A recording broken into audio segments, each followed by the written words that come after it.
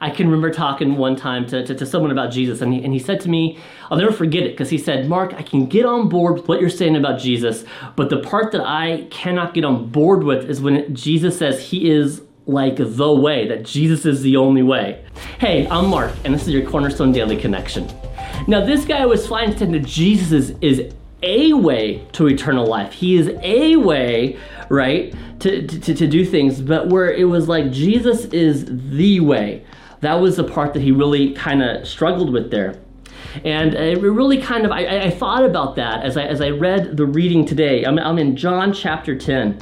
And we have this incredible story where Jesus is there at the time of a festival, and the people press Jesus by saying, tell us publicly, who are you? That you can do the miracles you do, but who are you?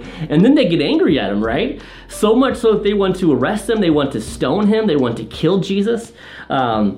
And so it's a very fascinating thing. And so in John chapter 10, we pick up, it says, at that time, the Feast of Dedication. Now, the Feast of Dedication is Hanukkah, which is interesting. I didn't know that until I was kind of reading on this. And so this is at the time of Hanukkah. And so it's kind of the winter months there. At the time of the Feast of Dedication, or Hanukkah, it was winter, and Jesus was talking in the temple in the Colonnade of Solomon. And so all the Jewish people gathered around him, and they said to him, how long will you keep us in suspense? If you are Christ, tell us plainly. Right? Now, Jesus has not plainly, publicly said that he is the Messiah. Now, he's told people individually. You might remember some of those private conversations. Do you remember the conversation that Jesus had with the woman at the well? And how he said, I who talked to you, I'm he, right? I'm him, I'm the Messiah. And she ran off and told lots of people, right? Well, Jesus never said to a crowd of people, I am the Messiah. And so what's Jesus saying? I told you, but you don't believe. The works that I do in my Father's name bear witness about me, but you don't believe because you're not among my sheep. Now, this is kind of a neat passage where Jesus basically says that he's a good shepherd. Jesus is a good shepherd, and that his sheep know who he is. The ones who have believed in him, right? They know who he is. They already know he's the Messiah. So the Jews here in verse 31, it says, the Jews picked up stones again to stone him. And Jesus answered them. He says, I have shown you many good works from the Father. For which of them are you going to stone me? Right? What a question. I mean, think of all that Jesus has done between healing the blind, right? Making the deaf be able to hear again, right? All the things he did. He's like, which of these good things are you going to stone me for? Right? Remember when he healed the paralytic, when the guy was lowered into the house on the mat? They say to him, the Jews answered him, it's not for a good work, but because you, being a man, make yourself out to be God. Now, make no mistake, Jesus is God in the flesh, and you don't want to read this section and hear that Jesus is saying he is not God in the flesh. He is 100%. Jesus is God the Son, right? And we know there's one eternal God who reveals himself in three individual persons, God the Father, God the Son, and God the Holy Spirit. Now, Jesus being forever God, in Philippians chapter 2 talks about this in a really great way, where it says that Jesus, who being in very nature God, did not consider equality with God something to be grasped. So as God the Son, Jesus has forever been God, right? Absolutely. But he did what? He humbled himself and taking the very nature of a servant and being found in appearance as a man, right? He humbled himself and became obedient even to death on the cross, right? And so here we have Jesus. So he's not saying that he's not God in any of this, but quite the opposite. What he's saying is, what he's attacking there is, once again, they're using the letter of the law without getting the intent behind the law.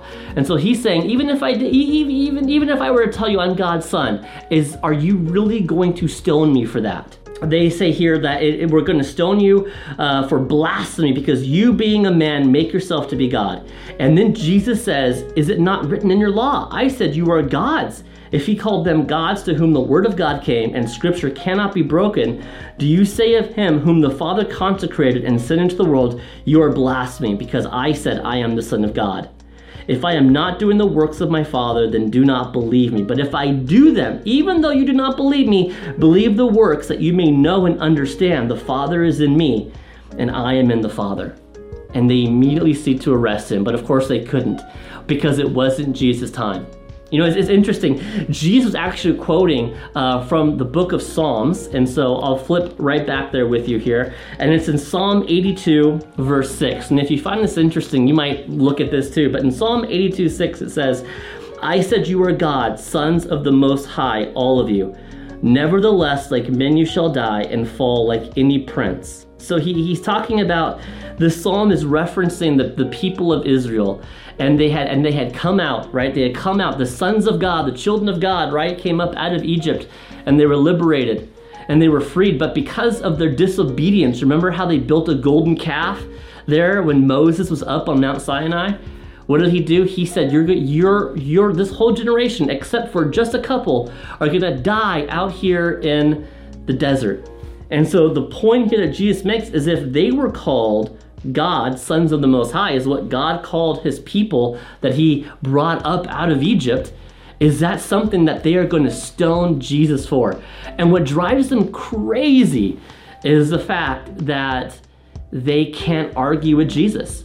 They, as much as they try to give him the letter of the law, he just constantly blows their mind, you know? And that's the good news of the gospel, isn't it? That Jesus is not a way. Jesus is the way. Why is he the way? Because he's God in the flesh. He lived a perfect life in our place, and he died on the cross, and he rose from the dead. And the Bible says that if we believe in him with our whole hearts and we confess that he's Lord, we will be saved. Is that an encouraging thought for you today? Jesus is the way, and he loves you, and that's who you have a relationship with. The Good Shepherd. Not one among many, but the one single Good Shepherd. That's an awesome thing. Hey, thanks for watching, and we'll see you next time.